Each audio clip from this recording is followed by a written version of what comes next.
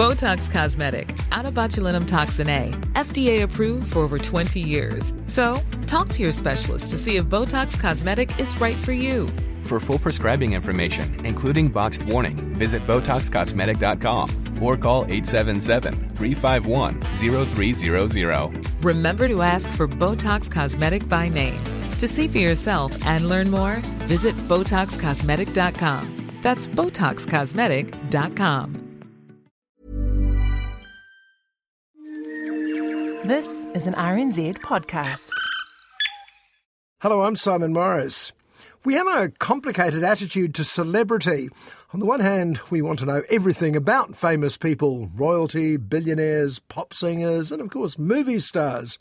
But on the other, we want to maintain the mystique. You mean these demigods are just like us? I want my money back. Anyone who's seen The Wizard of Oz knows the real message isn't there's no place like home. It's don't look behind the magic curtain. Yes, it's exactly so. I'm a humbug. Oh, you're a very bad man. Oh, no, my dear. I'm a very good man. I'm just a very bad wizard.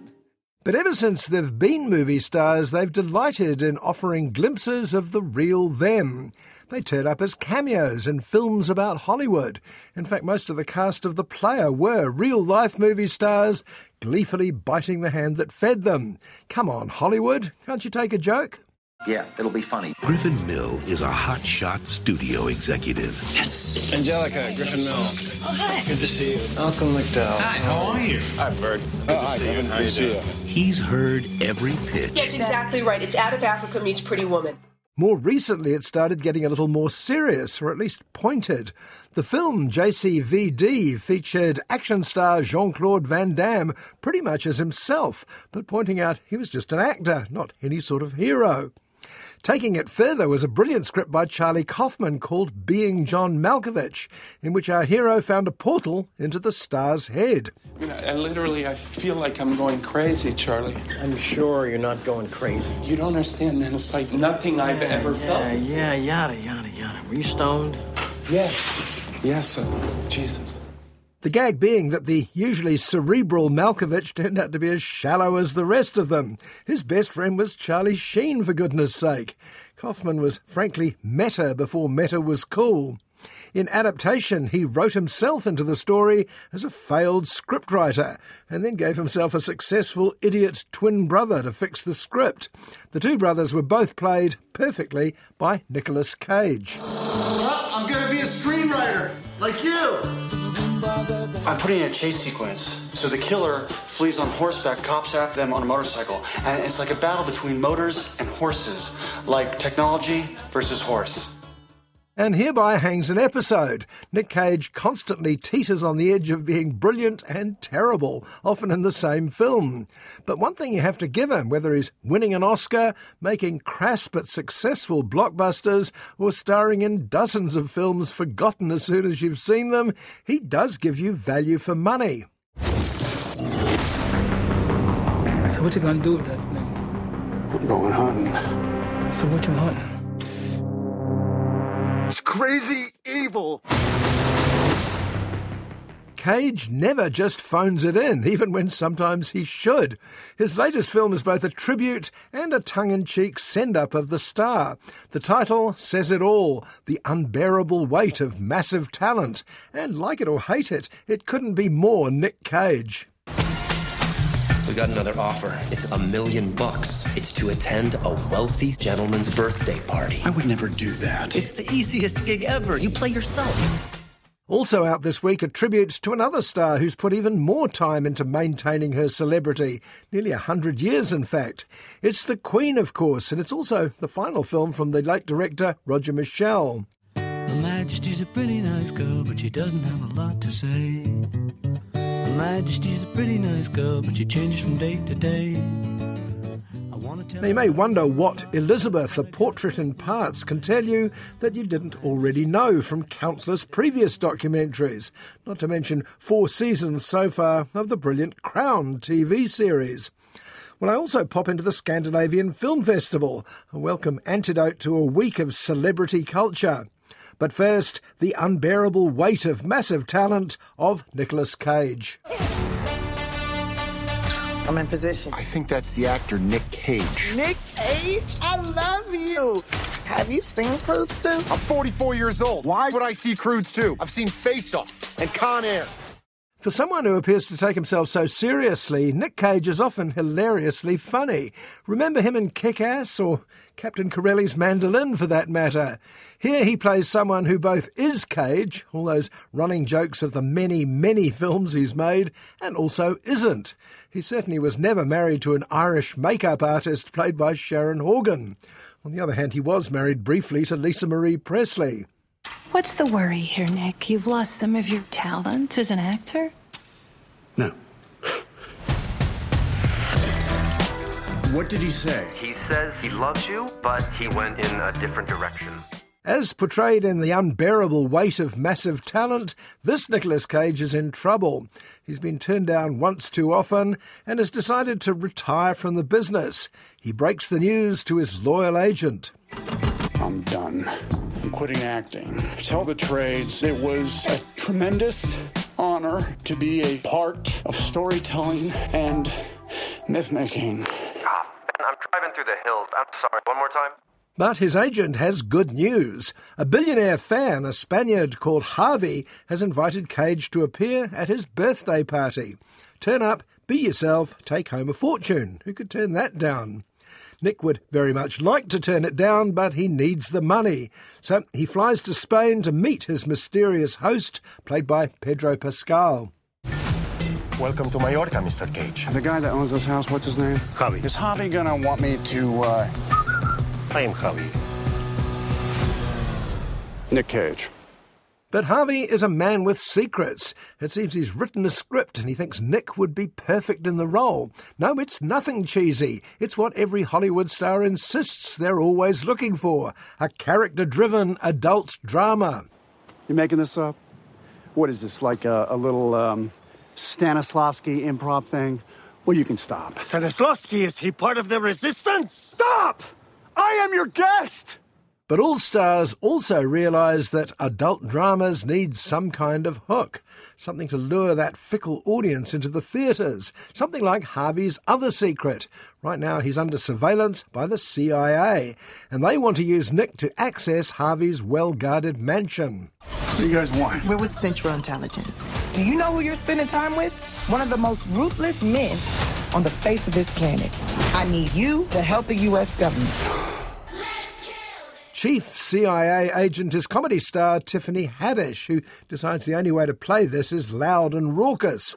Cage, on the other hand, plays it all sorts of ways. Quiet, loud, straight, funny. And when he plays his younger alter ego, yes, another one, he goes full Nicolas Cage. I'm Nick Friggin!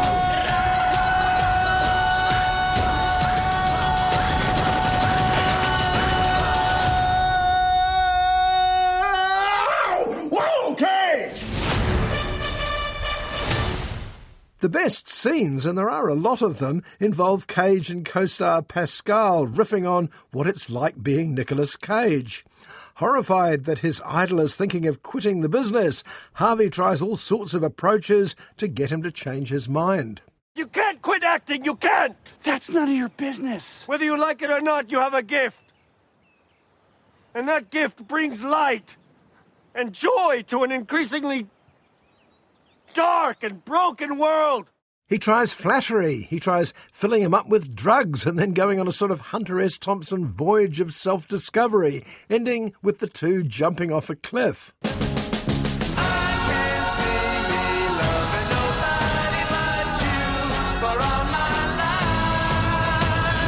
didn't know that was a cliff. We could have died.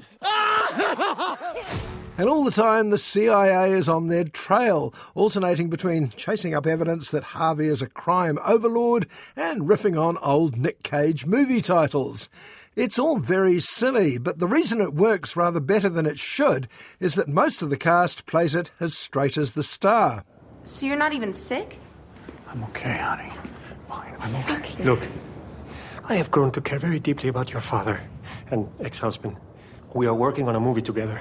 A beautiful, character-driven adult drama. Is this Cage's bid to use the metaverse, if I can coin a phrase, to make his comeback? Maybe, but as he says constantly in the film, not that he ever went away. And he's only half joking. Find a way into that room, Nick. I can see myself doing more of this stuff. I think I might have a real gift for it. Good, because we got another mission for you. No. Cage never stops working, sometimes in good films, sometimes in films even he probably can't remember. Between the last two decent movies, Mandy in 2018 and this year's Pig, he's clocked up 15 rightly forgotten ones. Well, this film clearly forgets nothing. Is it too much? Is this supposed to be me? It's grotesque. I'll give you $20,000 for it.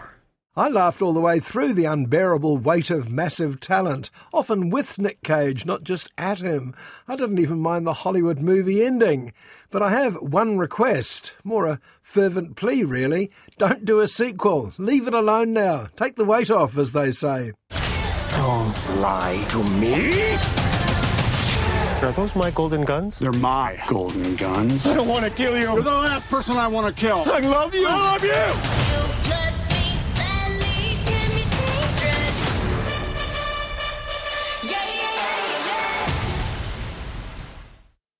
I'm occasionally asked whether I consider myself a royalist or not, and in the past my response has been a guarded, it depends.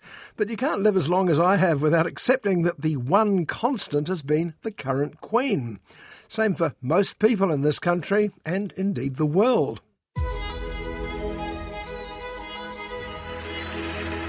It was all a very sudden kind of taking on. It's a question of maturing into something that one's got used to doing. Queen Elizabeth II has been on the throne longer than any British monarch in history, and whatever anyone's opinion of the various components of the royal family, most people's view of the Queen herself is almost entirely favourable. And the new documentary, Elizabeth, A Portrait in Parts, shows why. And accepting the fact that here you are and it's your fate. God save the Queen! Ow! It's my foot you're standing on. What it isn't is a chronological account of Her Majesty's life, though it does cover most of it. It's more a collection of scrapbooks, some long, some short, all themed in some ways. That was the infant Prince Harry, by the way, not the last time he treads on Granny's toes. Ladies and gentlemen, I want to tell you all... Throughout the ages, it will not be easy. There are playful digs at that famous cut-glass voice over the years. She's probably delivered more formal speeches than anyone in the world now. They even include her first broadcast with Sister Margaret during the war. My sister is by my side, and we are both going to say good night to you. Come on, Margaret. Good night, children. Good night, and good luck to you all. I went into Elizabeth silently challenging it to come up with anything I didn't already know. And although director, the late Roger Michell, and his crack editor, Joanna Crickmay, couldn't claim to have unearthed much brand new material, they did produce a few insights. We grew up loving the Queen. To us teenagers, she was a babe. Paul McCartney nailed something that anyone around in the 1950s knew but may have forgotten. Liz was a knockout in her day, and the film intercuts footage of her in full bling with some of her front-page rivals, Marilyn Monroe, Audrey Hepburn and Liz Taylor. Where's the tongue? And you can't look down, because if you did, your neck would break. Why do we have a queen, Lizzie? So she can look after our country. Another thing often overlooked in royal documentaries is she's funny. Years of public speaking have honed her timing for a joke to perfection, and her smile and laugh get a good outing here. Not just when she does a sketch with James Bond and jumps out of a helicopter.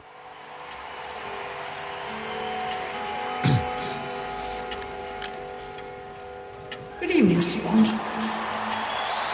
Good evening, Your Majesty.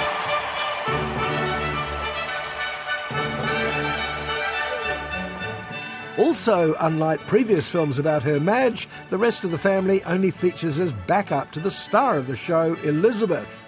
You can't completely avoid them, of course, particularly not the man who was seen as the power behind the throne, her late husband, Prince Philip. About the Queen's speeches, I feel that her own natural soul is not allowed to come through. I think everybody really will concede. On this, of all days, I should begin my speech with the words, my husband and I. But this time it's not about the royal family, it's about one person. When she's on, the Queen is very much on her own, and often on a horse. There was the famous occasion when she rode out in front of the annual Trooping of the Colour, surrounded by thousands and thousands of Londoners, one of whom had a gun. He just stepped backwards and fired. It brought it home to us how terribly vulnerable she is. It was loaded with blanks, fortunately, but no one was to know that at the time, least of all the gunman's target. But watching the Queen first control the horse, then ride alone and without fuss to safety was impressive. Still, you get the idea that for her, that was the gig. Keep going and don't scare the horses. No institution should expect to be free from scrutiny. One thing I didn't know, perhaps, was quite how keen the Queen was on horses. She liked riding them, seeing them race, and having a flutter on race day. Watching her joy as she picked up her winnings after one race, £16, I think, was priceless. Get off! Look, it's on the wrong leg! I didn't need reminding how service has always been the Queen's guiding principle. She joined the ATC as a driver during the war. But it was worth noting how much more impressive the royal women seemed to be than the rather underwhelming chaps. The largest air raid the world has ever known.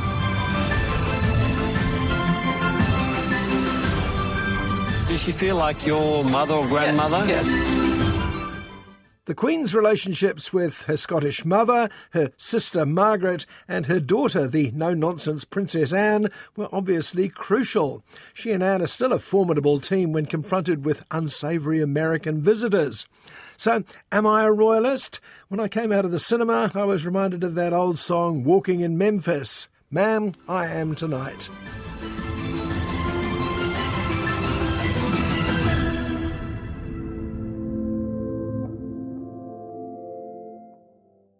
I generally avoid regional showcases like the first Scandinavian Film Festival. By the time I've said anything about them, they're usually long gone. And if some of the festival hits get a general release later in the year, I prefer to review them then. Jeg prøvde alt jeg kunne for å få det. Du ga! Ja, det har blitt gjort en feil her. Du skulle hatt Persina Batra. Sånn, jeg vet hva du! But it's lean pickings this week, and frankly the films on offer at the Scandi Festival all look refreshingly different from their Hollywood rivals. The one I picked, mostly at random, came from my current favourite Scandinavian movie country, Norway. From the country that brought us the delightful Worst Person in the World comes Everybody Hates Johan. Solvar, nu kikker han Johan på deg! Folk skeptiske til dem som annerledes. Du annerledes. Helvetes spannhaug! It must be a Norwegian thing to give your movie an off-putting name. We meet the Johan in Everybody Hates Johan as an infant during the war. His parents take him with them when they go out blowing up bridges. Han Johan sa mamma. Ungene skal se I pappa først. Mamma. Pappa? The carefree Grande family are hated by the official resistance because they don't wait to be told to blow up bridges after an appropriate amount of discussion and planning. They just blow them up, until one day both parents are accidentally killed by a German mine. Vi sprengt feil bue til feil tid, sa folk. Bæsjepuene? De skulle jo vi ta! Helvetes grande faen! Johan Grande is adopted by his aunt and uncle, but he inherits his parents' unpopularity. Everyone hates Johan. Everyone, that is, apart from the girl next door, Solvor. She and Johan get on very well, despite her parents' disapproval. Er det her dere er? Skal du sprenge datteren min også? Jeg skal holde min dag. But that ends with a bang too. Solvor begs Johan to teach her his family business, blowing stuff up. But she makes a rookie mistake. Is that explosive still smoking, or has it gone out? Don't go and have a look, Solvor. Skal vi sprenge av? Det skjer jo ingenting. Nei! After the explosion, Johan is quickly smuggled out of the country and sent off to work in America, where they have plenty of buildings that need blowing up. 15 years pass and Johan finally returns to see the now invalid Solvor. I just mention this because Johan's line to his ageing aunt is my favourite movie line this year. She's still mine, no matter how blown up she was, he says. His aunt responds with the almost as good, well, we're all a little blown up, aren't we? Du tror du kan sprenge datteren min, og så komme hit 15 år etterpå med blomster? Det er ingen som liker det. And if you enjoyed The Worst Person in the World as much as I did, you'll know that this story is just getting started. The Norwegians have a Viking attitude to storytelling, it seems to me. They assemble a hardy crew, set out over choppy waters, and go where the wind and elements take them. Du er rarere enn mange. Du er en fin mann, Johan. Along the way, Johan and Solvor try and decide whether their saga is a long, very slow romantic comedy or a pitched, if drawn-out, battle with each other. I've never liked you, says Solvor. You're not my type. Is she lying? Johan clearly hasn't a clue. Forresten så er ikke du min type, eller? Det har du aldri vært. Jeg den siste, Grande. For all that everybody hates Johan is so Norwegian, deadpan comedy and long storylines that only make sense when they get there, I found myself reminded of old Danish films of the Dogma era, the same combination of cool dialogue and deceptively warm-hearted characters. Traffe? Ja, for faen! Bra! As I said about The Worst Person in the World, I recommend ignoring the title of Everybody Hates Johan. It's a little charmer, and I suspect that's the case with the other Scandi Film Festival titles. It's not all noir up by the Arctic Circle, it seems. And as we rest our oars for this show, it's time to go. I'm Simon Morris, and I hope you'll join me at the movies, same time next week. Botox Cosmetic, out of botulinum toxin A, FDA approved for over 20 years. So, talk to your specialist to see if Botox Cosmetic is right for you. For full prescribing information, including boxed warning, visit BotoxCosmetic.com or call 877-351-0300. Remember to ask for Botox Cosmetic by name. To see for yourself and learn more, visit BotoxCosmetic.com. That's BotoxCosmetic.com.